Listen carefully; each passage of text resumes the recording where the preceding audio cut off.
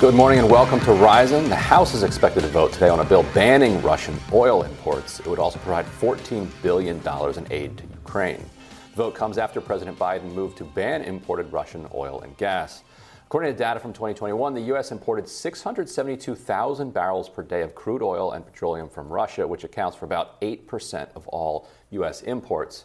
Biden's announcement comes as U.S. gas prices hit a record high yesterday at over $4 a gallon. Now, gas prices have been surging for weeks, even before Russia's invasion of Ukraine, will likely continue to rise with Biden's ban on Russian energy. European oil giants Shell and BP have both agreed to step away from their business ties with Russia as well. Shell will halt all crude oil purchases, while BP said it won't enter into new business with Russian entities. Meanwhile, Russia has threatened to close its main gas line to Germany if Western nations ban Russian oil imports, warning of a $300 a barrel price tag. The EU currently relies on Russia for 40% of its gas and 30% of its oil. But people around the world are reeling economically. The war has driven wheat prices significantly. In Chicago, wheat prices jumped 70% this year alone and surpassed levels seen in 2008. This trend spans across nations in Egypt, Turkey, Indonesia, and more, adding to global food insecurity. You know, the breadbasket of Europe is what they call it, right? It absolutely is. And one of the unheralded causes of the Arab Spring was speculation-driven spikes in wheat prices and the kind of raising of bread prices by a number to Tunisia and Egypt. And that's actually the thing that brought people into the streets first. That you also had the fruit vendor who was assaulted by police in Tunisia, and you had you had the WikiLeaks exposures of corruption. So you had lots of different grievances going on, but people forget it was the food prices, because that's the thing that if people can't afford to eat, that's the thing that's going to bring them what they take to the streets. Yeah. And so we don't know where this is headed, but these types of fluctuations are going to be incredibly socially disruptive. Oh, no question. Yeah, we're already seeing the vast disruption. Yeah, I mean, war ripples like this, especially with such a globally integrated economy. It's not just what happens in one part of the world. Well, that's just a conflict between them. It harms the whole system because we're also integrated. We get our food from here, and our oil from here, and our other goods from here, and the labor from here, and and the financial sector is here. It's all together. So the system is not. The capitalist system doesn't want there to be war and conflict. The capitalist system wants to be working and trading and exchanging and yet making it produces. Money. Well, I don't think it Marx might call that a contradiction. No, the government produces the conflict. The capitalists are not the capitalist system is not demanding war between nations. It would prefer if there was not war between nations so that they can better profit from each other's trade. And well, the capitalist system requires constant growth, and so naturally, constant growth is going to by growth, it wants franchises. It wants But yeah, there are many other causes that are driving this precise war for sure. But yes, so go back to 2008 again. The books of these financial institutions are all interlocked, and so that's why when the subprime mortgages, which is just one small piece of a bank's books, collapses, that it has this ripple effect, because you've got the counterparties that are then owed, that owe collateral because this subprime loan collapsed. And now, we don't have that collateral.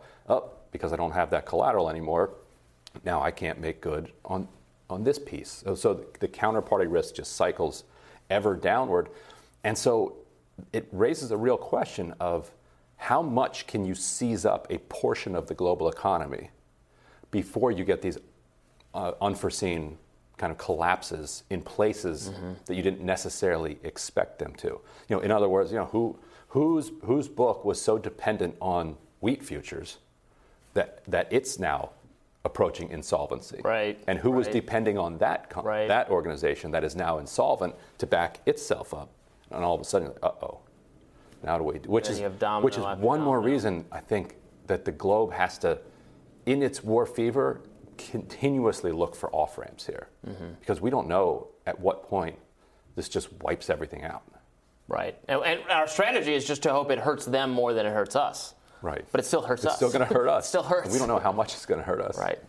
Now, Vice President Kamala Harris and Transportation Secretary Pete Buttigieg held an event this week to focus on promoting electric buses amid the soaring gas prices.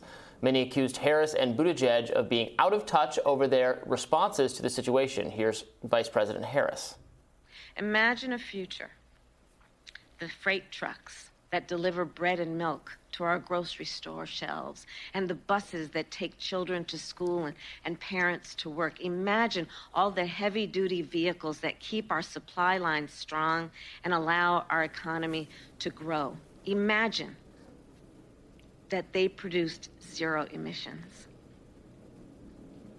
Well, you all imagined it. That's why we're here today. Because we have the ability to see what can be, unburdened by what has been, and then to make the possible actually happen. And here's Mayor Pete's take on the matter. Clean transportation can bring significant cost savings for the American people as well.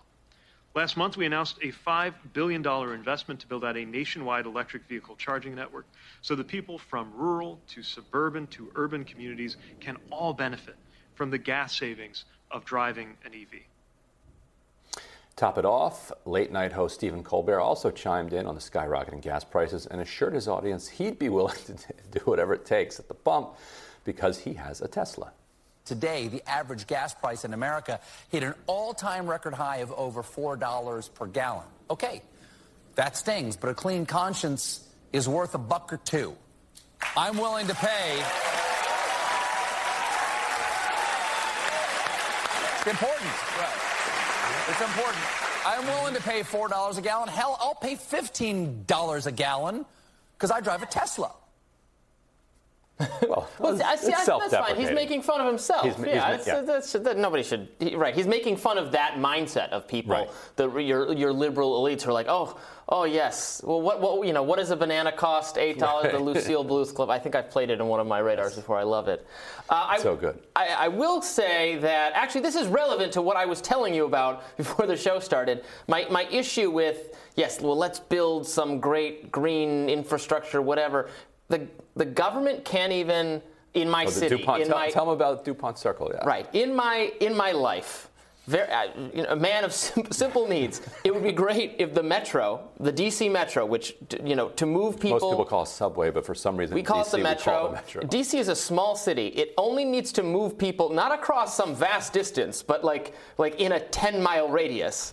And it's terrible. It's always broken. So DuPont Circle, the station that serves the headquarters of my other job at Reason.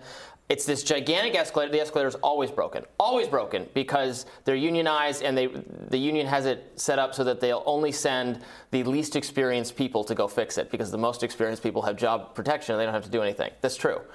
And so they've been trying to build a canopy so that when it rains, it doesn't flood this long escalator that's really just stairs and cause everyone to die. We all share that goal. Build a canopy. They started it in, one of our producers sent me this, April 2019 is when they started this. Not done yet. And in fact, all they've done, they've erected some grate that I guess the canopy will sit over. But so it's a grate. So it's raining today. It's still raining down the thing. You could put up a tent thing. God knows there's enough tents in the city right now. You could bang this project out in an afternoon, a weekend. Government hasn't done it yet. They're going to shut down the metro for 8 months over the Potomac. You're not going to be able to take the yellow line directly to the airport for 8 months because they're fixing something. The bridge or something. It's always on fire. It's always on fire. The metro's always on fire. Anyway, this is not completely related to what we're discussing, but this is my lack of faith in government projects that always take 3 times as long as they say, cost 10 times as much money, and then indeed, concerning the DC Metro, then it's not even fixed at the end of the day. But I was walking up to the Woodley Park Metro once, and all of a sudden I hear a bunch of screaming and smoke coming out of the stairs. Yep. People pouring out. Yep. I think I'm going to walk. The difference, the New York subway has a lot of problems and a lot of stabbings, but it does get people, I think, where they need to go, basically. They have more trains, too. They have a lot more trains. When it's busted, they can There's one swap always it coming. One. For the D.C. Metro, sometimes you're waiting 20 minutes for the next train. It's totally random. On the broad, it's cleaner. It is cleaner. More generally, though, I feel like a gas-powered transportation system and gas and oil-fueled heating and cooling is not the best that it seems very wasteful. Can do. I think we can do better than just burning we can dream stuff. like Kamala Harris. We can dream like Kamala Harris. You were going along with her dream there. I am. Yeah. And I get the argument that it is insensitive to talk about these things while people are paying $100 at the pump. At the same time, the same political tendency that has insisted that we not move off of fossil fuels doesn't have as much ground to stand on to complain about the wild fluctuations in the price of gas. Like they wanted this system. They fought tooth and nail to prevent us from moving off of that system, despite all of the warnings, not just about climate change, but about national security. People kept, the military has been saying for years and years and years that climate change is a national security issue, not just because of what the changing climate is going to do, but because of the way that the battle for scarce resources plays out geopolitically. And with Exxon and all the others pumping tons of money into the system, there has been a resistance to change that, and now we're headed toward $300 a barrel gasoline. It is not oil. It is not tenable which would be like that $10-12. Ruthless murdering dictators sit atop the world's oil reserves. That is not a situation for the future that works. I agree with that. And so during a Senate committee hearing on foreign relations yesterday, Senator Marco Rubio was questioning Victoria Nuland, and got this answer from her about biological and chemical weapons. Well, I only have a minute left. Let me ask you,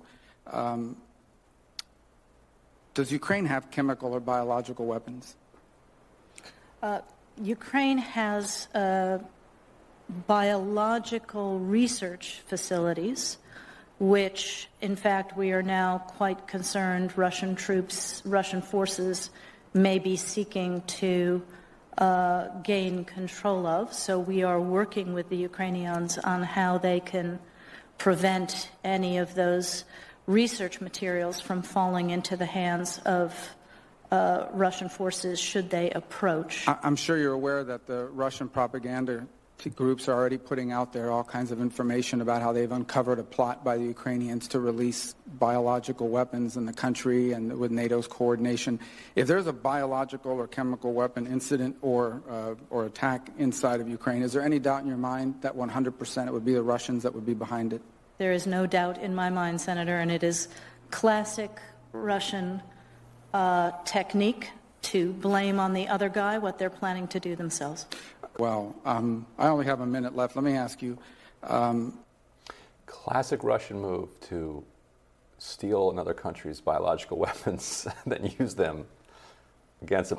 It's like you could hear the record player stop when she kind of shocked him by saying, "Oh yeah, actually they do have a biological research lab." Russia plans to use chemical weapons. They're probably manufacturing their own and are going to use them. If you were planning an attack, you would probably step one would not be have other countries Why is make Ukraine weapons. doing research into chemical weapons? Or biological weapons. Weapons. Excellent question. Yeah. Excellent. What do you mean by biological? Question. Sorry, I'm not a munitions expert. By biological weapons, do they mean like COVID? Like the fact chemical weapon is like gas and. If she just said they have a biological research facility and she just said that generically at a pharma conference, okay, maybe they're making some cancer drugs. Right. It was we'll an find answer. out we fund it, right? Right. I bet, with 1,000% we fund it. Yes. Of course we fund it. Dr. Fauci wrote the check himself. But the fact that, this would be the defense side. Sure. Because the fact that he asked a question about biological weapons and elicited that answer means that she's not talking about cancer drugs here. No. Yeah, interesting. There's some real rocks getting overturned. But I'm sure it's just Ukraine. I'm sure that's the only country where we're doing that. Do we have to just randomly ask about other countries? Like, hey, Congo, by the way, are there any U.S.-funded That truly is the plot of like season 7 of 24. Because apparently they're not going to say anything unless they're asked about it. And Rubio afterwards was probably like, why did I ask that question? Yeah, well, yeah. Thank you, Marco Rubio, though. We appreciate the He transparency. didn't read the room. That's great. And then he quickly was like, but hold on. But it would be Russia that would use naturally the biological weapons that Ukraine is making, right? She's like, oh, yeah, that's the Russians. You know those Russians. Those tricky Russians. Always out there using our biological weapons. Ugh. Shame on them. Up next, we'll share some updates regarding Ghislaine Maxwell's request for a retrial. This is getting interesting. Stay tuned.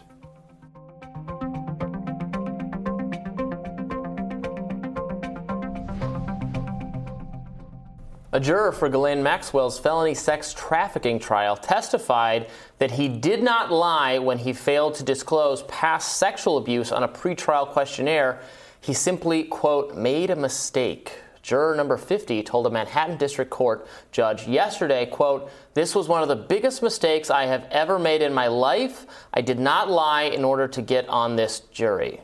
After Maxwell's conviction, juror number 50 told Reuters that he recalled his own experiences as a childhood sexual abuse survivor in order to ease other jury members' concerns about inconsistencies in the testimonies from some victims of Maxwell's. He said, quote, when I shared that, they were able to come around on the memory aspect of the sexual abuse, unquote. Juror 50 was questioned for an hour yesterday by a judge who did not indicate when she would decide whether to grant Maxwell's request for a retrial. And the reason I believe, not that it really matters, that this juror is telling the truth in having made a mistake is that if he purposely lied on the sheet, he would not then have gone out and given public interviews talking about how he had helped sway the jury based on a thing that he knew he had lied about on his questionnaire. I mean, probably not, but what kind of a... Well, I don't know. We don't know. There's a lot of people. He might not be a very smart person. Okay, that's fair enough. He might be a kind of self-aggrandizing, reckless character. That's who certainly didn't realize possible. How this would come back to, or you could be right. I don't know. It's like but a 50-page questionnaire where you're like, oh, jury duty. Oh my God. No. Yes. No. Yes. Maybe. Yeah. But it's a mess. It doesn't matter. Huge mess. That only matters. It right. doesn't matter at all because he was granted immunity for his testimony. So he's not getting charged with anything. So therefore, it doesn't matter whether he did it on purpose or not. For Ghislaine Maxwell, the only relevant fact here is that she and her lawyers were not privy to this information, which was on the sheet. You could say, like, hey, well, this isn't relevant. Well, it is relevant because it's on the questionnaire. Right. And they obviously would have stricken him, right, or tried to strike him because she's accused of doing the thing that he was victimized with. So I'm not a judge, but it seems pretty clear that this is going to a new trial, no? Yeah, I don't know how you could overlook this. I mean, especially with him saying that he was instrumental in swinging the jury. I know, he was bragging about how important it was. Yeah. And the exact thing that he used this to make the argument is so key to the inconsistencies in people's stories is generally something that if you're accused of a crime, your attorneys will try to exploit on your behalf because inconsistencies allow for acquittals. They raise doubt. Reasonable doubt standard. So, but at least in the sort of new understanding or public understanding of how sexual misconduct works, I'm actually not totally in agreement necessarily with the activist belief, the victim's rights belief around this concept that it's like this crime and this crime alone, the inconsistencies are part of it and actually make it more likely if there are inconsistencies because they're so. I actually don't really know that I buy any of that, but it is very much part of the training and the activism around how victims of sexual misconduct behave, so that he was saying, in my experience, I had these inconsistencies because I suffered this and this is normal and expected, actually. You could see how that could play a very important role because now you're voting in getting a jury to acquit there. His own, in some ways, you're voting to acquit his attackers. Right. In front of him. Right.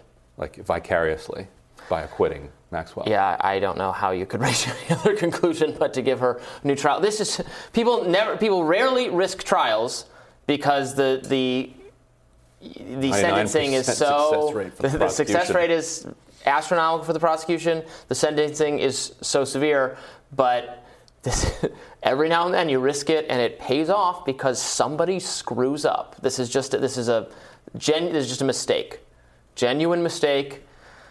the harm of the false witness or something. And the advantage then to the defense in the second trial is now they have insight both into what the prosecution has and doesn't have, but also into what created some doubt in the jury pool, the jurors themselves. And so in a second trial, they will go hard at all of these inconsistent memories. Yeah, this is great for the defense. Obviously, it's great for the defense because the prosecution had won, and now the victory is being taken away, so that's bad. But it's also, on second trial, retrial, great, always great for the defense. The conviction rate drops precipitously. And the prosecution will at least know they need multiple survivor advocates and / experts on the stand talking about memory issues. But then you make the central question in the jurors' minds the memory issues, and then that's where their reasonable doubt starts to seep back in. So maybe they come with a much better plea deal rather than roll the dice. Yeah, that could be. Because you don't want to be the prosecutor. Like, prosecutors care about scalps. Yeah. And conviction rate. They want 99% conviction rate. And moving up the political ladder. If you screw up a high-profile case, that could end your career. If you're the person who let Ghislaine Maxwell walk, forget it. You're done. Yeah. You're gonna be an associate partner at some mid-level white shoe firm. You'll only make $600,000 a year. And but you don't get to run for state attorney general. You can't run for attorney general. People will murmur when you walk into the country club. It's just absolutely devastating to people. And so they might just say, let's cut our losses and plead this one out. Yeah. And then because then at that point you can say, what are we supposed to do about this juror? Like, other lawyers will be like, by the grace of God. Yes, to be completely clear, the prosecution didn't really screw. This is not a fumble. They didn't do anything wrong. This person, I guess they said, read the questionnaire very, very, very, very, very carefully next time. Or don't brag. But to have this person make a mistake, make a mistake, and then have that mistake be very important to jury deliberations, and then publicly explain that. How important it was. Man, people. I don't know. I tend to not read government forms very closely either, so maybe there, but for the grace of God, go I. Oh, for sure. And when I get jury summons in the mail, I just throw them out. Then my wife, who's a much more law-abiding citizen than I am, who works for the government, she doesn't like when I do that. I got a grand jury summons. Thank God I was living in Vermont at the time, and I could prove it. What was that? It was a D.C. one. Oh. Because sometimes you get on these D.C. grand juries. That, jury duty in D.C., fine. Right. Grand jury duty in D.C. could be months. I mean, no one would ever put me on a jury as soon as I don't even have to take the questionnaire. It would just be like, do you think the government has a right to exist? And I'll say no. This is all illegitimate. Next. Okay, bye. This person's innocent. I'm just gonna wear my legalized heroin T-shirt or something. That'll be it for me. But next, we'll weigh in on the expanding list of Western corporations suspending their operations in Russia when Rising returns.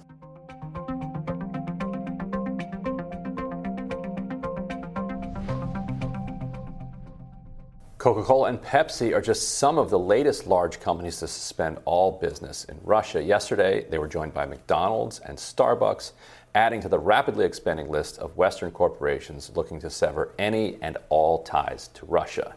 In fact, the Washington Post's Jeff Stein thought it more apt to name firms who have not withdrawn their operations. Coca-Cola, McDonald's, and Starbucks have made their announcements shortly after this list was made. As of this morning, Bridgestone Tires, Papa John's, and Marriott, among others, still haven't acted. They're going to have to change the, the Coca-Cola song? I'd like to buy the world a Coke. Not you, but Russia. Not Russia. Not you, Russia. I don't know. Does every corporation under the sun need to take a stance on this? We went through this before. Is it really necessary? I say that about every political issue. I say that about ones that go against what when they need to care about whatever the social conservatives are mad about, and then it makes them mad that they care, and it makes the other side mad that they don't care. Seems like they're in trouble either way. I don't know. And this was a professor who put this list together, so it wasn't that Jeff Stein was out chasing Pepsi-Cola around the world. But it is a brand new development in world politics that you have. I mean, you had hints of this in the past, but never before in such a kind of uniform way and moving in such rapid fashion. McDonald's was a fascinating one because they're not pulling out of the country. They have 9,000 whatever franchises there, but what they're doing is they're closing them, which is also interesting. What's a franchise model mean exactly? Like if you're a Russian kind of franchise owner, you have bought the franchise from McDonald's. They must retain the right to order you to close. I mean, clearly, like they must have written in to the contract somewhere that they retain the right to shut you down. They said and because I just know that from watching the McDonald's movie or whatever, right? They have a very precise, like you can't, if you own a McDonald's, you can't change the menu, right? You have to. Your ownership rights don't give you. It's not your own personal little McDonald's. It's designed by corporate what it looks like and what the menu is and how long it takes to get food and how you treat it. So it's not. Offer valid at participating locations. Right. But and that's true. And that's true of all fast food places. So what they're going to do is they're shuttering for a short term as a protest. Going to go dark, and they're going to continue to pay their employees, which is good. But that's but the money that they're paying is rapidly evaporating in value. What they can buy with that money is rapidly escalating in cost, and not just wheat, but everything. And you do have a spiraling economic situation that is leading toward like total collapse. There was this one Russian analyst who was saying June is our deadline for this war, because by June there will be nothing left. Like we will be finished by then. Russia will be finished. Yeah. There'll be nothing left of Ukraine by then either, but all the buildings will be destroyed. Yes, much of the population will have fled. If they continue, lots of people will be dead. If they continue like this, yes, it will be an absolutely desiccated landscape, just completely mowed down. The situation will resemble Afghanistan in many ways by then. Yeah. So good reasons to try to find resolutions. A resolution to this. I wish I could come up with what the rule should be for how I would like companies to handle political issues. Part of me wants to say, well, obviously they can do whatever they want, but what should they do? Part of me wants to say they should really just not get involved, because you quickly stumble down this staircase where they have to take a stance on everything, and then they end up domestically like, oh no, we're boycotting Florida because they're taking Beloved off the curriculum or something, right? That kind of stupid that makes conservatives really mad. That I often also think is stupid and performative, and because then it's turning a blind eye to abuses in other parts of the world. Well, you operate where gay people are literally stoned to death, right? What does it matter what Florida or Ohio's policy is? But this is a case where one nation is invading another. It's a seriously bad, evil thing. There's not both sides to this one.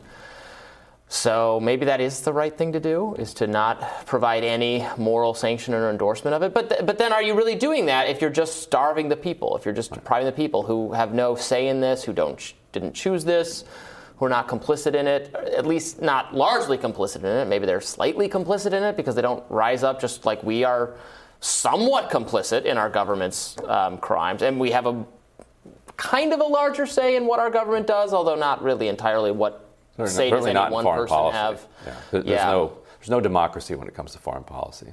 Right. So same with the Russian people here. You can poll them and you can poll the U.S., but Putin made this decision without consulting basically anybody. Right.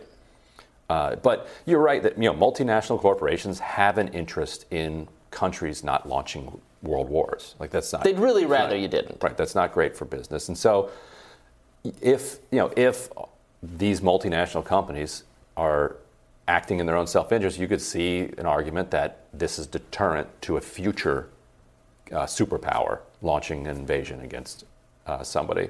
Depends on which superpower. I mean, I think they mostly do this because it's a kind of commercial for them, or to attract a certain kind of progressive customer who cares about Ukraine or cares about whatever, cares about people's lives, and we're a good, upstanding company. We could be making money right now, but but because this is so horrible, we are going to choose to not make money to show solidarity with the cause. So maybe you'll think more kindly of McDonald's or Starbucks next time because we're doing the right thing here. I think that's their also, thinking. so many of these companies live at the pleasure of government regulators. That's true. And so I don't know what PricewaterhouseCoopers been up to. And I think PricewaterhouseCoopers would prefer not to have a hostile federal government kind of looking through the books of what exactly they have been up to in a more fine-toothed way than they do now. And so if PwC takes some massive stand against the U.S. and either stays neutral and keeps its operations up in Russia going, then they might find themselves on the business end of some type of regulator who finds something that... Yeah. Because they work... PwC, all of these auditors work with the worst of the worst around the world. And the worst of the world, they need accountants too. But an aggressive auditor, aggressive government regulator could, and that's just one example. This is what animates so much bad behavior by tech companies, or behavior that I don't agree with, right. You don't agree with, Kim doesn't agree with. Is there fear of being regulated or punished by whoever's in charge if they don't give the Biden administration exactly the COVID or the misinformation policy it wants? Then they're going to be punished. Lena Khan might be sicked on them. Right, exactly. So it's not the axe hanging over the head. Yeah. It's not a good way to live for anyone, including for companies sometimes. Next on Rising, Max Alvarez and Denise Long join us on a panel to discuss a staggering new study on how lead lowered half the country's IQ level. Stick with us.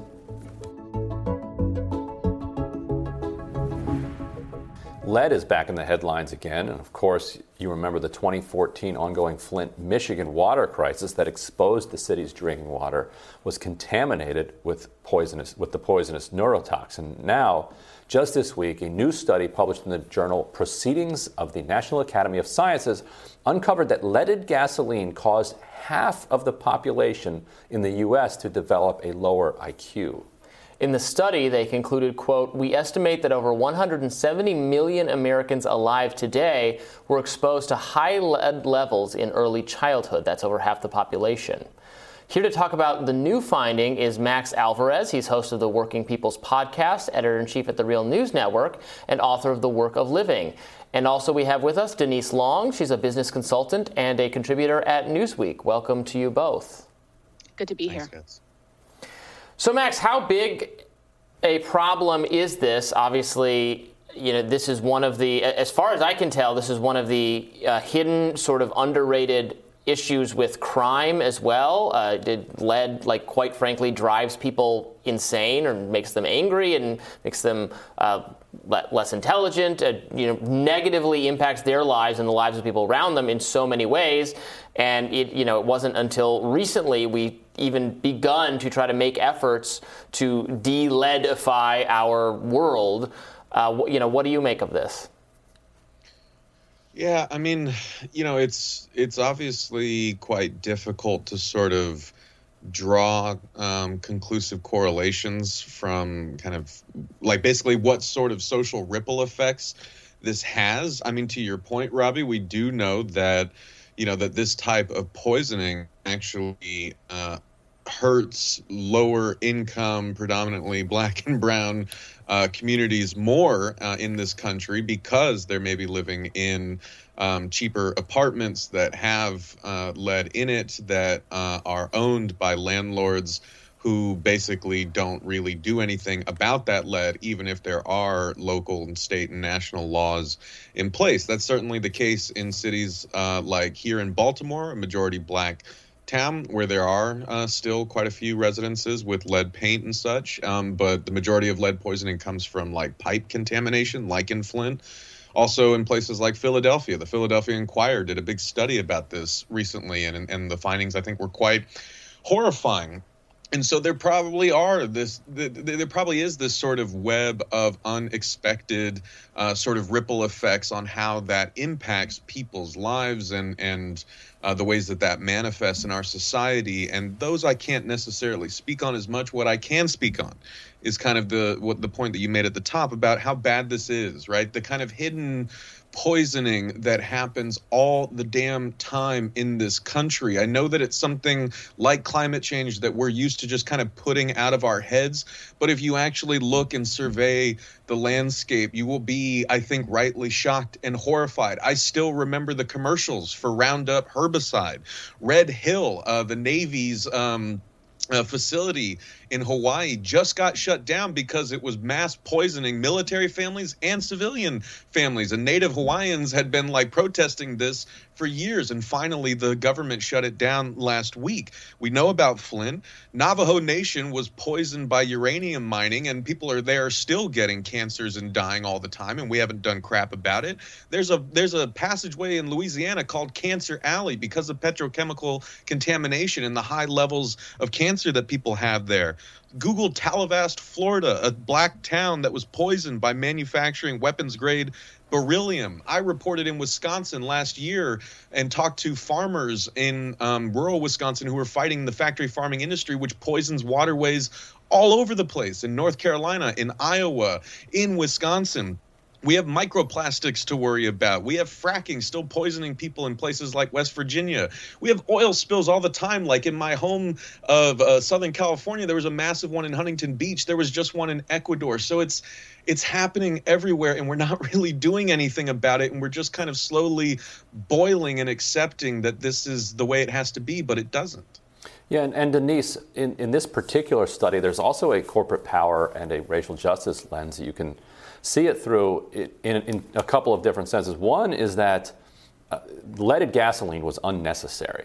It was slightly cheaper for the industry to continue using it as long as it possibly could. And so they marshaled all of the lobbying resources that they could to stave off efforts by the public, by consumer advocates, by environmentalists to say, look, you don't actually need leaded gasoline. All you have to do is make a couple tweaks to the engine and you can use unleaded gasoline. The proof for that is that we've been using unleaded gasoline for 25 years now, and cars are running just fine. And so that was decades worth of unnecessary leaded gasoline getting pumped into the air for no reason except a few pennies of profit on these corporate ledgers. The racial justice lens is that when I read about this study, I feel personally lucky to have grown up in a rural area. Because as the study talks about, it was in cities where people were constantly huffing all of these leaded gasoline fumes. It's the smell of the city in the 70s and 80s. Who were living in the cities in the 70s and 80s and post the collapse of the manufacturing industry? Largely black populations. And so the combination of those things did have a disproportionate, I think, effect on black communities here in the U.S. Does that sound right to you? Yeah, I appreciate the nuance that you brought to that, and I have to amplify what you, Ryan, and what Max said. So, Ryan, I too feel very fortunate that I spent most of my time, I was born in the 70s, but most of my time in the 70s and the very beginning of the 80s in a rural environment. We never owned a car, and, we lived in the country of a two-stoplight town. So even within town, when we occasionally went, we weren't as exposed. You mentioned the corporate piece to this, and it is amazing and disturbing to me the way in which our federal government has neglected its absolute responsibility to tend to the health and well-being of the American citizens. So when I read this story, as well as some other stories about the prevalence of lead poisoning in the Black population specifically, because while we know that we often marry Black and brown populations together, what we know is the Black population, Black children, are at greatest risk for this lead poisoning. When I read the story, I thought about Tom Cotton's call to action to representatives and to corporate interests. And what he said is we are a nation with an economy and not an economy with a nation. His call to action was about addressing immigration, but also about corporations feeling some sense of responsibility to how they treat the American citizen as a worker, but I would say also as fellow citizens, also as citizens and humans of this country. And the way our government has neglected its, I think, core responsibility to take care of home rather than trotting around the world trying to take care of everybody else is really borne out in this story. Max, I remember reading when the Flint crisis was going on that actually the levels of lead that everyone was quite reasonably concerned about in Flint were actually perfectly within the standard that everyone would have been consuming in their drinking water up until like recent history. So that alarmed me to know what we are now very concerned about going on in lead was just normal for basically everyone until recently. And I think about all the impact that could have had on various social ills that we've suffered for the last half century or century. It's an interesting point because I think that, as is often the case, right, Flint was not necessarily where this story started. It's certainly not where it ended, right? You can look at all the list of examples that I gave before. Again, like that mining that was happening in Navajo Nation was happening, decades ago, and people have been dying from cancer as a result of it for, ever since. But I think that there was sort of like this perfect storm that converged on Flint, which was a deindustrialized town, which had, a big impoverished Black population that was hurt most by this. You had people like Rick Snyder kind of famously, pressing the button to switch the waterways. And you just had like all this sort of, the more you dug into the story, the more horrifying it got. But what I have heard from folks that I've talked to around the country, not just the farmers in Wisconsin, but people living in places like, cities and towns and even rural towns or all across America, they're saying, we have the same problem here. We're getting poisoned. Our water is brown and no one's doing anything about it. You could set our water on fire. It smells. It's something that we just, again, kind of accept or hope that we can kind of be lucky enough to huddle ourselves up in a certain pocket where that contamination isn't happening. But it is also something, this is the last point that I'll make, it's something that working people in this country have to endure all over the place. I just talked to New York demolition workers who are being asked by union busting companies to illegally remove asbestos from job sites, and they have that on film. I talked to a retired silver miner for my book, The Work of Living, which was a book about how workers have experienced COVID. And he said something that I'll never forget, because we didn't actually talk about COVID until the very end of that interview. And he said, you know what, more people here die of silicosis because they worked in the mines than anyone's going to die of COVID. So honestly, we're not that worried. We're dying already. And that just really, that's the reality that we're living in. Right, and we're being told we have to leave it there, but I wanted to underline one point of Denise, is that it's quite a staggering coincidence that the gentrification of American cities can be dated almost precisely to when lead was banned and the air started being cleared up in those cities. But like Denise, magic. Just like magic. How about that? Amazing how that works. Denise and Max, thank you so much for joining us. Thank you. Thanks, guys.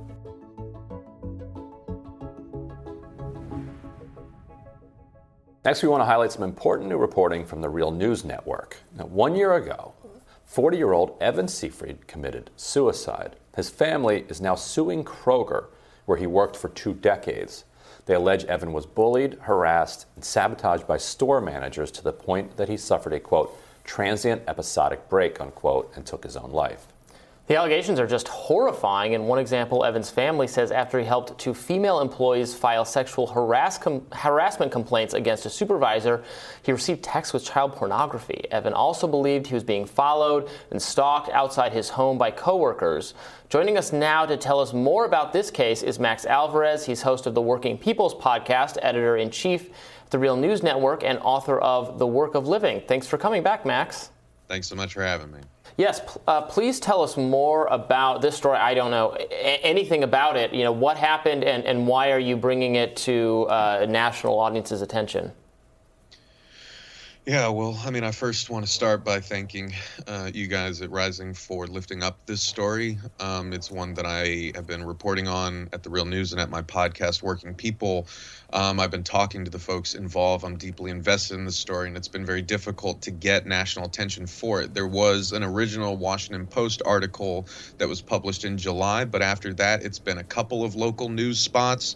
It's been a few independent podcasts like mine, like Retail Warzone, Radio Free Amanda, but the more attention we can get to this, the better, because it is a horrifying story in and of itself, but it's also indicative of much larger problems that working people across the country are facing every day. As you guys mentioned at the top, this day last year, Evan Seyfried took his own life after, according to a lawsuit that has been filed by the Seyfried family. And folks can read the text of that lawsuit filing. It's available online. And I would just preface everything that I'm saying here with, like, this is what the lawsuit alleges. But if you talk to the family, if you talk to people who worked with Evan, if you talk with the people who are organizing the Justice for Evan Coalition, who are holding a National Day of Action today in state houses across the country, you will hear for yourself, like the kind of person that Evan was, how unlike him this seemed, and how brutal the treatment he allegedly received from two store managers in particular at this Milford, Ohio Kroger store. To the point that he took his own life this time last year. So I talked with Evan's family back in September, and if you are able to, I encourage you to listen to that, because you can hear them talk about their son, about who he was, and also how he saw the changes in Kroger, having worked there for 19 years. They explicitly say once the new CEO, Rodney McMullen, came on, I think that was around 2014, Evan started noticing that things at the store were changing. They were much more profit focused. They didn't care how management was abusing workers or the work paces that were increasing, as long as sales were going up. So they actually say that this is a product of corporate culture changes that not only kind of created the sort of conditions for these two store managers who allegedly unleashed a 6-month-long campaign of terror where they deliberately tortured this poor man because he was talking to HR about alleged abuses in the store, including standing up for fellow coworkers who were being harassed. He was, following the rules for COVID safety guidelines, and he was teased and bullied by his managers. He was called Antifa for wearing a mask. That's not because this is a political situation. It's because they were trying to isolate him. They were trying to make him feel marginalized, and they succeeded. And when Evan reached out to Kroger Corporate, when he reached out to the regional manager, when he reached out even to his union steward, they abandoned him. They failed him, and no one gave him the help that he needed. And eventually he was so isolated and terrified that he, according to his family, suffered this transient episodic break, took his own life in his childhood home. And his family for the past year has been struggling to pick up the pieces, while an incredible coalition of community members and family, friends, and volunteers from around the country have been trying to demand justice for Evan and an end to the scourge of workplace bullying. Besides the specific change in the CEO at Kroger, what else drove the culture change at the corporation, and what could drive it back the other way? I think it's a combination of things, right? Because another part that I think a lot of folks who have worked in, retail or, companies like Kroger that have been expanding rapidly, gobbling up subsidiaries, this is one thing that's come out of this story, is that Kroger has been buying up other grocery chains as much as it possibly can. So chances are you are shopping at, a Kroger-owned grocery store, which has made Kroger one of the top 10 private employers in terms of size in this country. But that sort of drive to serve shareholders, to increase sales, which, as we know, we saw a big boom in over the course of the pandemic, because a lot more people weren't going out to eat, they were eating at home. They were relying on gig workers to do a lot of that shopping for them. But, grocery stores saw a big boom over the course of the COVID-19 pandemic. And, as far as corporate is concerned, that's all gravy. But that also means that, Kroger or any corporate office that is so focused on serving its shareholders is going to have less of a vested interest in acknowledging, let alone expending resources to do anything about hiring practices that allow people like Shannon Frazee and Joseph Pigg, the two managers who were named in this lawsuit, who allegedly orchestrated this conspiracy campaign to torture Evan, according to the lawsuit filings. The same practices that kept these managers from really being dealt with or disciplined when Evan stepped up and said that one of them was committing sexual harassment. And also, the reaction from HR itself, right? Like, you're going to be way less invested in dealing with something like this if your focus is on increasing profits. So there are a lot of ways that this has ripple effects from the corporate office all the way down to the shop floor. But what Kroger needs to remember is it is people like Evan who make that money for you. It is people like Evan who have given years of their lives. And Evan was such a dedicated worker, and he was sabotaged. That's part of why he had this episodic break. He took pride in his work, and he knew that the managers that were terrorizing him could sabotage him so that he got, failed on a regional audit. That it was after he failed that audit, after having a completely spotless record for 19 years at the store, that he was so worried they were going to win and they were going to paint him as someone who was looking at child pornography that was being sent to his phone. He felt so alone and isolated, and he did not deserve this, and the family did not deserve this. And the thing is that the family didn't even know how bad it was, because this is what workplace bullying looks like. There is a way that this unfolds, and so many people just suffer in silence. And so I would say to anyone watching, please research this story. Please look up the Justice for Evan Facebook page and Twitter page, but also check in with your coworkers. Even if it doesn't look like they're suffering, just let them know that you're there, because so many people are suffering in silence. And Evan's death, really highlights just the incredible stakes of ensuring that people have and can live up to the right that Americans are supposed to have for a safe work environment. That is not what Kroger created. The union did not step in to help him. More people than one failed Evan, and now he's no longer here, and the family will never be the same again. What is happening right now? Is there ongoing lawsuit, or what's the status of that? Yeah, so the family did file a lawsuit against Kroger. They named Kroger in the lawsuit. They named CEO Rodney McMullen. They named the two store managers, Shannon Frazee and Joseph Pigg. That lawsuit has been kind of slowly moving through the courts. There was even a point, so I, as you guys mentioned at the top, I recently interviewed Jana Murphy from the Justice for Evan Coalition, who said that the family was waiting to see if Kroger would respond to the lawsuit by the kind of deadline that was set, I think, July 14th. They didn't. The Kroger has barely even acknowledged this at all. All they said is, like in the Washington Post article, we can't comment on ongoing litigation. And the family is just like desperately wanting them to acknowledge the horror that happened here and say that they're going to fix it, but they're just treating it like any other sort of legal matter that, they can kind of push under the rug, let the courts kind of do what they do, maybe offer a payout at the end of it, but not actually say anything publicly about it. And it's incredibly damaging to the family to not have that recognition for their son from the company that he gave so many years of his life to.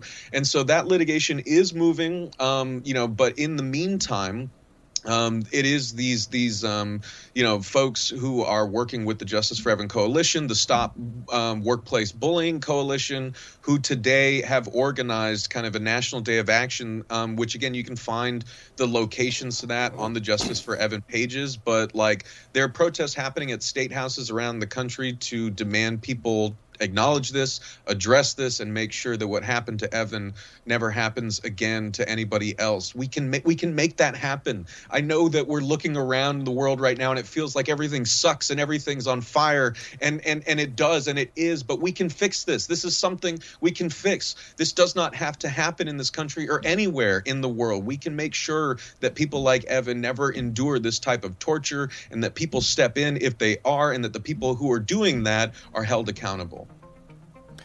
Well, Max, thanks for sharing this story with us. I really appreciate it. Thank you, guys. I appreciate you. And we will have more Rising right after this. Stick around.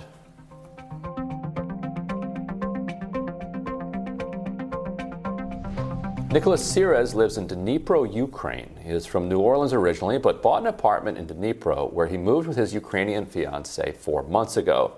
They decided to live in the city because they found the people nice and the area to be peaceful, according to Reason magazine. Then, in the middle of the night on March 3rd, he woke up to hear that the nuclear power plant was under attack. Sirez said that he has been in a constant battle between whether he and his fiancée should stay or should they leave. For the past week, he said his life has been, quote, let's go, let's not go. Journalist and co-founder of PalomaMedia.com, Nancy Rommelman, spoke to Sirez about what it's like to live under siege. She joins us now to discuss. Welcome, Nancy. Hey, thanks for having me. Yes, we're so glad you could join us. And tell us, where you are, or as close to where you are right now as you want to say. You're in Ukraine. Can you share your journey there and how long you've been there? Yeah, I'm in Lviv, so that's in the western part of the country. I'm about 70 kilometers from the Polish border. I've been here about 5 days. I had to cross over from Poland. That was a bit of an adventure, but I got here. Let's see if I can get out. But yeah, I've been here, and I interviewed that gentleman the first night I got here when I was still in Warsaw. I heard about his story and got him on the phone. And he told me what it was like, essentially, knowing that the nuclear power plant that is, within an hour's drive is on fire. But there's a curfew, so you can't leave your house, or you're not supposed to. I mean, this is just maddening. And so then he told me a little bit more about what it's been like in this country since February 24th, when Russia decided that they needed to invade. Yeah, what has it been like? What did he tell you? Well, he said it's been incredibly stressful. Nobody's sleeping. He's up at 3 o'clock in the morning trying to get what news he can. And, his fiancée is Ukrainian. He was previously married to a Ukrainian, so, he has some experience in the country. His mother-in-law is in her 60s and doesn't want to leave her home. I've got to tell you, I'm here in Lviv. Everyone here, especially because Lviv is not under attack, and cross fingers it won't be. People don't want to leave their home, and what they also want to do? They want to fight, and they are fighting.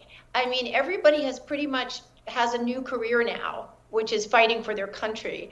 In any case, in this gentleman's case, he just was so trying to figure out how to get people to safety, and yet they figure right now they're just going to stay where they are. Then that might be the safest place for them. So maybe it is, maybe it's not. Is there any kind of conscription that you're aware of? Is that going on in the part of the country you're in as well? I know that Zelensky has called for all sort of able-bodied men to join the fight. What's going on where you are?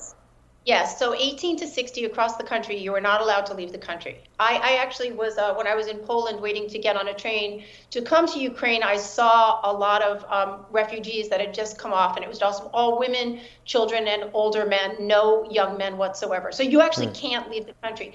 You actually are not required, but the volunteerism is insane. I spoke with someone, there's a new article up on Reason today. I spoke with a young IT engineer, and he's like, I'm in the reserves, and they might call me, but there's so many people volunteering that they probably won't. Also, I'm better used here doing IT. The country really wants us to keep the country going, keep the economy going, keep things as normal as we can. So they're very open to using people's strengths where they belong. But I've got to tell you, people are just in the streets. The roadblocks are being manned by basically, civilians. They've all decided we are going to protect our homeland, and they are. I mean, everyone. It's just a full effort keep Ukraine safe for its citizens. And do the people of Ukraine do they have a lot of weapons? Do they have? Does everybody have a rifle under their floorboards or something? Well, they were, I don't know exactly who, but I do know in many parts of the country they were given said semi-automatic weapons. It's sort of like, you would go down to the 7-Eleven and get your Slurpee or something. They now Wow. have weapons. And they're going to have to learn how to use them. I forgot the first part of your question. Yeah, I was just asking if they already had them, but you're saying they're being given out. They do, and they're also just building them. I mean, you've all seen the stories of, everybody's making Molotov cocktails. They're making these things called hedgehogs, which are these sort of, crossed metal things that you stick in the road so the cars can't go. I mean, there's lots and lots of roadblocks around where I am, and it's made of everything, sticks and then I've watched, concrete and stuff too. And, the children, I'm staying with someone, her 12-year-old, the schools are closed, but she goes to school every day and they make nets for the soldiers, to kind of camouflage. It really is an all-out effort to protect people.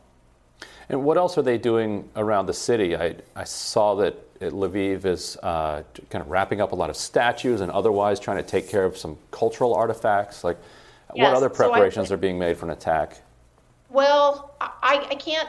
I probably shouldn't say, and I probably don't know a whole lot about it. I was in Lviv proper yesterday. I'm a little bit outside of the city right now, and they have, they've got some beautiful churches. I was in St. Andrew's, which is a 15th century church. So they're kind of putting wood over some of the windows to protect it. But I have to say, in the streets, it looked sort of normal. I mean, you haven't had aggression here. You had people at cafes. I mean, I walked into a store, but I also today, I went to a refugee center. I bought some stuff to them and met some women that had come from across the country. One's mother's house had been bombed, a boy walking a dog in front. Just walking civilians was killed because they are shooting at civilians. I think I remember the first part of your question, Robbie, was like, do they have weapons? Do they have enough weapons? I got to tell you, every single person says to me, please tell your country, we can do this on our own. We have people, but we need weapons. I was sitting with the mayor of this province where I am yesterday, and he's like, we don't need bodies. We need weapons. That's fascinating. So it must be, horrifying to see this beautiful art, architecture, a country with such a vibrant, culture being, slowly destroyed from one corner to the other by these invading forces. Are there a lot of refugees where you're staying, and they're trying to get into Poland and other places? Well, I think it's over 1.5 million now. I did see a bunch getting into Poland, and I have to tell you, I mean, the women I interviewed today that I was hanging out with, I gave them some stuff. They literally came with a backpack, like a little child's backpack. That's all they had, because they were literally fleeing, people being shot in the street. I guess people are passing through Lviv. They really are trying to get to Poland. But I will also tell you that a lot of people I've spoken to saying, we're not leaving. No, we're not leaving. And they can completely understand if you want to get your wife or your children or your older folks. But even a lot of the women here, they're like, nope, I am staying here and I am defending my country. They are very, very adamant about that.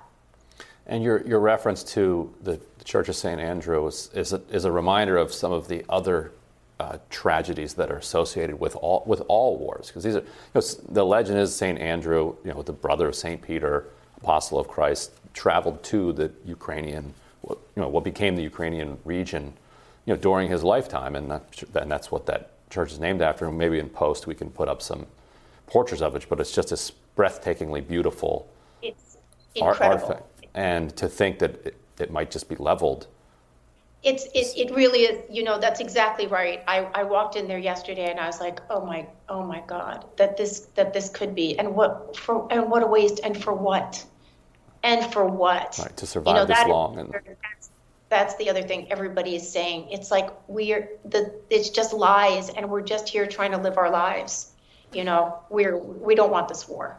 Is there a sense or an awareness among the people you're interacting with, Ukrainians, that it's not likely that the U.S. is going to intervene to the level that Zelensky, for instance, has requested with the no-fly zone, with us actually, shooting down Russian planes? We're extremely unlikely to do that, and most people accept that that's not a line we can cross because of the risk of World War III.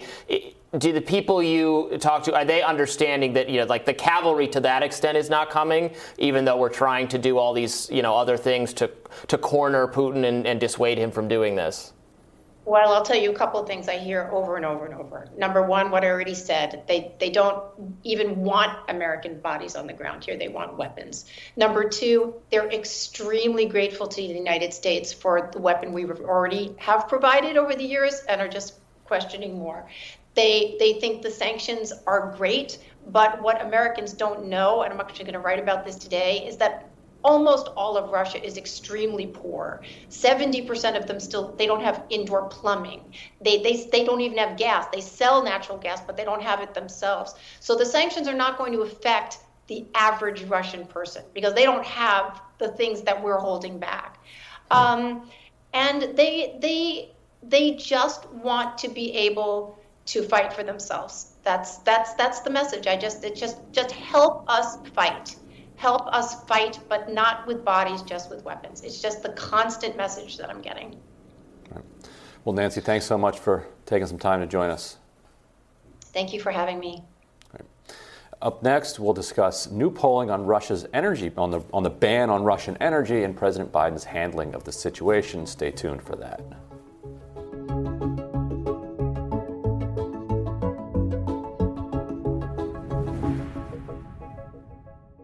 A new Change Research poll finds overwhelming support for U.S. action against Russia on just about everything except military intervention. The survey, conducted March 1st through 7th among roughly 1,500 likely voters, found approximately 90% support for things like economic sanctions against Russia, providing weapons to Ukraine, and sanctioning Russian President Vladimir Putin personally.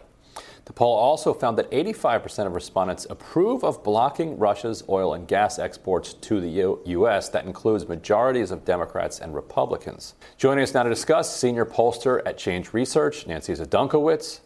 Welcome. Good morning.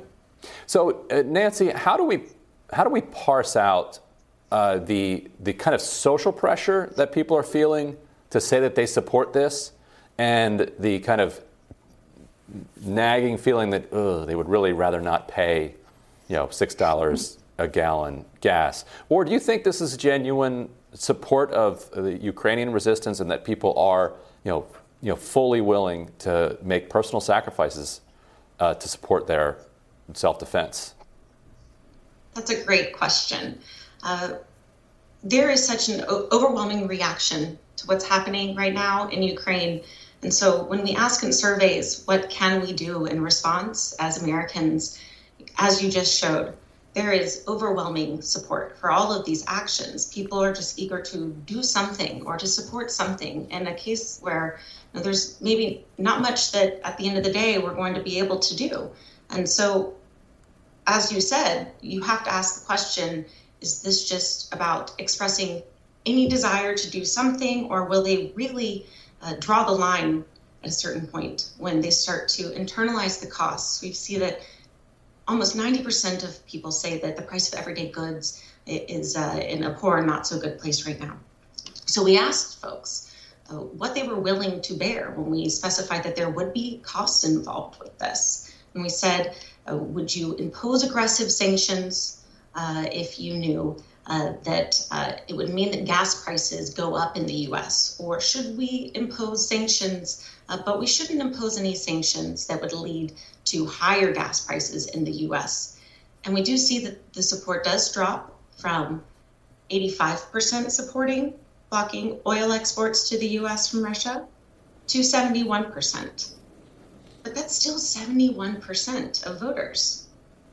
Yeah, that's a lot. I mean, on any political question, because of how, one side or the other our politics in the U.S. are, it's unanimity. If you're getting like 70, 80, 90%, that shows to me, or suggests to me at least, that there really is quite a considerable desire among like almost all of the American people to do this, even if the consequences are bad. Now, of course, I would expect the consequences for us in terms of the gas prices. I would expect, perhaps the support would go down if people start, as those prices go up and people start suffering it for a long enough time. But still, it's pretty telling to me that you can't get 80% of people to agree on anything, anything remotely political. Absolutely. And so you do actually still see the majority of Republicans even. These are the same Republicans who are in our surveys saying that they're the most angry about the price of gas, the ones that are the most inclined to want to hold the administration's feet to the fire and make them politically responsible for the price of gas.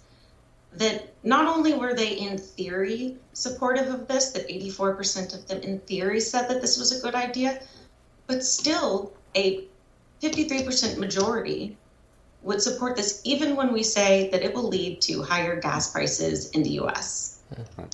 And a new News Nation poll found that while 83% had unfavorable views of Putin, when asked who is a stronger leader, Putin or President Biden, only 31% said Biden and 29% said Putin. Another 31% said neither was a stronger leader, and 10% were not sure. So 52% of voters said they did not trust Biden much or at all to achieve a peaceful resolution in Ukraine. And so, what did you take away from these numbers, and what do you think people mean by strength? That's my question. Is that a value judgment-free description? I suppose you could say it's strength in a very narrow sense to be able to kind of unilaterally take your country into a reckless invasion. Sense. Right, strength in a medieval. Right. So is some of that what's going on, or what was the partisan breakdown there? Well, it was really interesting to see that, because on the one hand, you have this idea of might is right, and Putin is a great example of that. But that style of leadership is clearly not being rated by Americans as strength. Voters obviously do not have a favorable opinion of Vladimir Putin, especially not right now. And so you're not going to see a lot of folks even probably signing on to say that he is a tough leader. Same with Joe Biden. That has never been one of his strong attributes. I went back and looked at a survey that we did during one of the debates. And we asked people, it wasn't Vladimir Putin, but it was Donald Trump. So which of these two leaders most personifies different attributes? And one was toughness. And that was one of the places where Donald Trump had the largest advantage over Joe Biden. It's never been something that people particularly felt described him.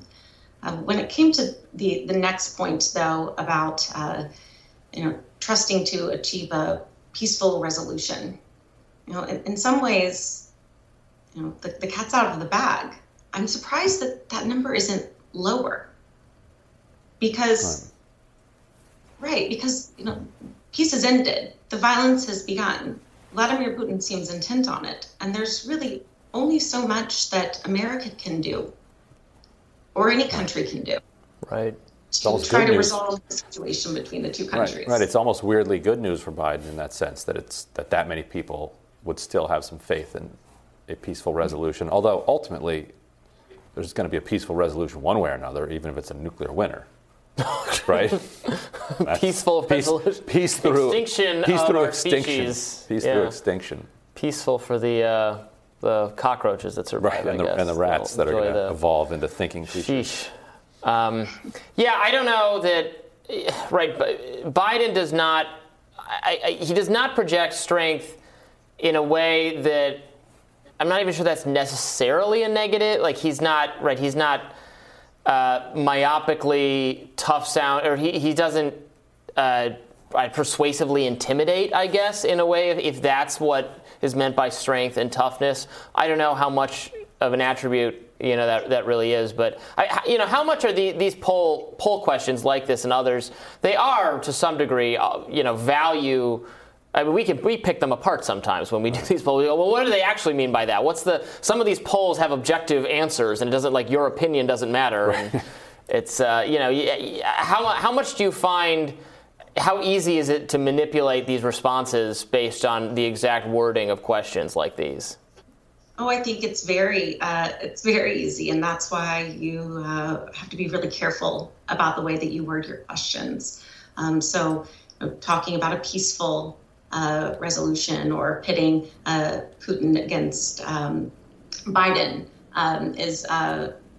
could perhaps be misleading. I even thought about asking about a no-fly zone on this survey and realized that might not be, it would require a little bit more effort. And it might be misleading, whatever the responses are, because as you mentioned before, there's such a desire to say yes to anything that we can do, and that it probably requires a little bit more education in your survey to fully lay out. Right. Well, on that question, you're right. You have to explain to people that a no-fly zone is not a magic protective bubble that appears around the country, but is actually us shooting at Russian planes. Right. So, right. Yeah, it's a... Right. Would you like Russia to stop flying over Ukraine and bombing? Yeah, I would like that. Yes. I vote yes. Yeah. Would you like to shoot down Russian planes and perhaps trigger World War III? Should Vladimir Putin no longer be the leader of Russia, and instead it's a prosperous liberal democracy that trades, its gas with us and doesn't do any domestic civil liberties suppression? Yes, I vote for that. All right. Problem solved. Well, you can find more about the News Nation survey and more at On Balance with Leland Vitter, weekdays at 8 p.m., 7 Central. And next, we'll take a detailed look into Ukraine's offer to Russian soldiers who desert their post with economic professor Brian Kaplan. But we want to thank Nancy Zadunkowicz for being with us, so thank you so much. Good to be with you.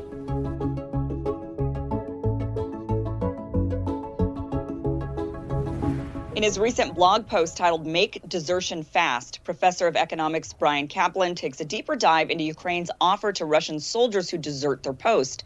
Amnesty plus 5 million rubles. That's about 48,000 American dollars, which is probably several years' pay for a young Russian worker. Kaplan says that on the surface, this might sound like a sweet deal, but on reflection, it's anything but. Here to tell us more is Professor of Economics at George Mason University, Brian Kaplan. Welcome to the show. Thanks very much for having me. Right, and so this Ukrainian offer includes jail time.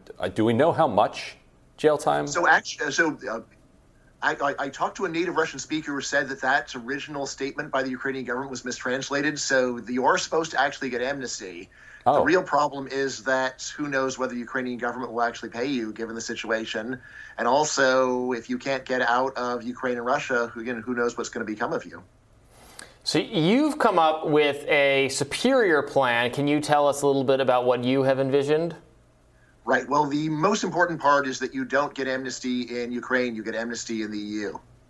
Right. So obviously, if you're a Russian soldier and you desert in Ukraine, even if Ukraine wins, you could easily get captured by Russians and wind up before a firing squad. You don't want that. It's just not much of an offer. Like, I'm going to go and spend my $48,000 in the middle of a war zone, assuming I don't get captured. Much better deal if you can go to the EU, where you can spend your money in peace. But you also could never go back home. Right? That's correct, although a number of Russians would be very happy to never be able to go home as long as they could have citizenship in the EU is, I think, quite high. It is much higher income in the EU, obviously a much safer environment. So, yeah, again, of course, this doesn't mean that every single Russian soldier is going to take it. Really, the goal is to just start flipping some people and hope to start a stampede. That's really what you're going for, is if you can go and get the first 1,000 guys to go, then the next 1,000 guys are going to say, wait a second, that sounds like a pretty good deal. And if you can get a whole lot going, then most of the risk goes away because they're spending more time watching whether you're leaving than actually even hunting people down. And I think you suggested, or maybe I'm mind reading this, but I think you suggested that what if, the first number of however many troops it is, the payment they get is higher in order to induce the early start, and then you start lowering it based on. So then you do create some kind of, ideally you create some of flood, so people want to desert at the higher rate than the lower rate. Yeah, exactly. When a few people are leaving, they can easily watch every single person. But if it's a lot of people leaving, it really does turn into chaos. And who watches the watchers? Yeah, so there is a standard tactic in finance of the two-tier tender offer where when you want to get people to sell, you say the first people sell get a really sweet deal, and if you wait too long, then you don't get that deal. I'd say something very similar would be a great idea to try here. Not saying it's going to work for sure, but I mean, compared to the costs of what people are spending, as I was showing, like the actual cost of just bribing Russians to desert turns out to be modest compared to what we're already doing. And also seems like they should offer more then in that case, right? Yeah. I mean, if you can buy anything, I mean, everything and everyone seems to be up for sale to a degree. So it's like just throw more money at them and put down the weapons. Yeah, I mean, if you like €1 million for the first 10,000 to go to desert, and just think about the propaganda opportunity too. There's just a bunch of guys saying, I mean, of course, the first ones who show up better have no families back in Russia because there could be retaliation. But right, right. You don't need to. You're not going to put 10,000 people on TV anyway. You're going to find the most charismatic guys with nothing to lose who really want to go and say what they think, and they're waving their fat stacks around. Seems like a pretty great piece of media, whatever else. But also, they wouldn't necessarily know, back behind Russian lines, whether the person was killed or missing or deserted if they just slip off. And I'd add to your idea, pay them for whatever jeeps, tanks, or planes that they bring with them. They bring along with them. In fact, they really do that. We've talked a bunch. So there is a famous case of a MiG pilot who deserted to the U.S. back in the 80s. There's a whole book about him, actually. The plane is the one where it's really easy to desert, although they're also going to know who you are, I think. The other stuff, driving a tank all the way through hundreds of miles of Ukraine in order to hand it over to the EU, that sounds pretty fanciful. If you just look at where the troops are, they're too far, but for a person on foot or like a Jeep, it's doable. Yeah. We've talked a bunch on this show about Robert Smalls, the Confederate era enslaved guy who stole the USS Planter, or the CSS Planter, and turned it into the USS Planter, turned it over to Union troops. But your idea also raises interesting questions about immigration, and we had a heated conversation about immigration yesterday. And from the perspective of some more kind of nativist elements in our politics, they might say, well, we don't want all these Russians flooding into our economy. We're going to have all these freeloaders. How are we going to support them? When in reality, they're going to be supporting you. These are 18 to 22-year-old, obviously, physically healthy people who have 40 or 50 years of economic productivity ahead of them that they're going to then be pouring into the EU economy. What's your response to people who say, well, we don't need more migration into the EU? I mean, in the maximal scenario where you get every single Russian desert, which, that's crazy. But even in that scenario, it's 200,000 guys. It's like nothing. So it's really pretty odd to be getting paranoid about something like that. Really the more important issue is it's during war that you realize how valuable human beings are. The reason why Ukraine has a lot to fear is that the Russians outnumber them 3-1 in terms of population. There's this line from Game of Thrones, excuse me, I don't know a lot about war, but isn't the side with more people usually the one that wins? And that's how it works. Right. And what is immigration about? It's about going and moving population, the people that are going to be causing problems for you, and putting them onto your side of the ledger. It's very smart. I don't know how much you know about this, but in the history of warfare, is it common to attempt, the tactic you're describing, to pay people to induce them to desert? Obviously, there's, bribes paid to stop, Genghis Khan's army from attacking your village, or the kind of tribute scenario, but actually just trying to induce the enemy army to desert, not through fear or terrorism, but take this pile of money. I'm sure that's been done to varying degrees, but maybe it's not so much in modern warfare, I guess, that we've heard about it. Right. I can't think of any really good examples. There is something very different about this situation than most ones in history, which is that there is a side with a very good reputation. No one is worried that if you get into the EU, they're going to go and shoot you or something like that. Like, if EU promises to give you money, they're going to give you the money. So it's, it might not be the gold standard of reliability. It's at least the silver standard of reliability. During most wars, you were thinking, gee, if I desert, the other side will probably just kill me anyway. What's the point? This is a great chance to just leverage your reputation for not being such a bad guy compared to the other side, right? And it's also one where if you're worried, well, is the other side going to go and retaliate? Like, who's going to desert to Putin because he offers you some money? It's sort of like you'd have to be pretty stupid to think that's a good deal, even if he offers you $10 million. So, like, what are the odds this guy's going to pay me? He's probably just going to go and put me in a POW camp or worse. So, no thanks.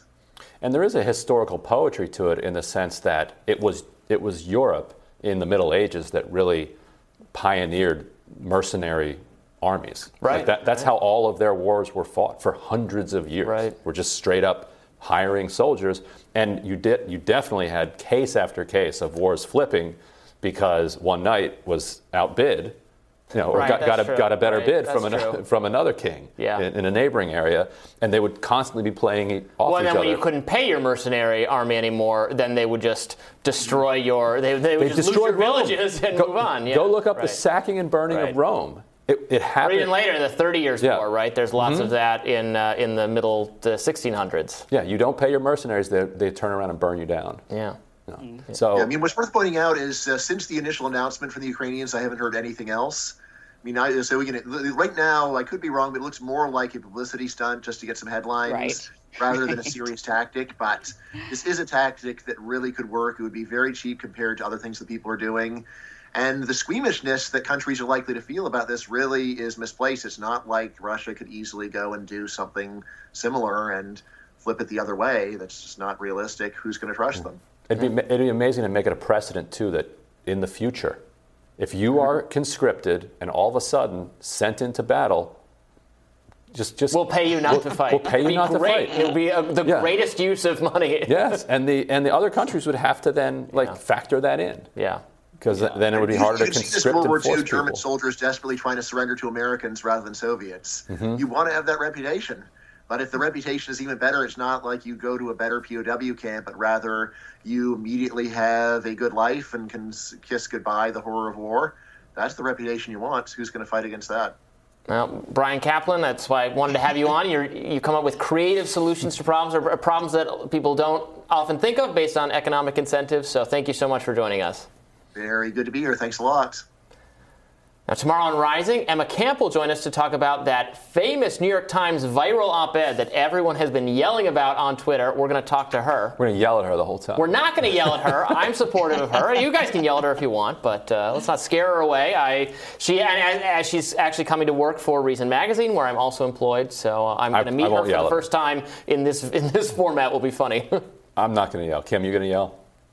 No, I don't even know what you guys are talking about. Like many people, I'm sure I don't know about this viral op-ed. So what was it even about? I avoided it for 2 days, and it just kept showing up. And I finally she wrote about a situation. We'll talk about it tomorrow. But she wrote about not feeling able to express herself at her campus, because of her views, and feeling intimidated by progressive liberals not to speak. Blue Checks bullied her for a day or two. And then they showed everyone why people feel that way by doing that thing. So anyway. Also, Andrew Feldman and Denise Long are in for our Rising panel. We're going to talk about the criticism surrounding MSNBC's Joy Reid that she's getting for her coverage of the war against Ukraine.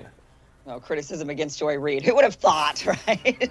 All right, and for you podcast lovers, guess what? Rising is now available everywhere you listen to podcasts. So do us a favor, give us a five-star rating, because that helps people find the show. So be sure to do that. Look at that. Don't we look great? That's our 1987 version. That looks so cool. I love it. Yeah, I love it. I love it. The vibe shift has taken us back to the vibe shift. I've wanted the vibe shift. I embrace the vibe shift. Take me. All right. See you then. Bye, guys.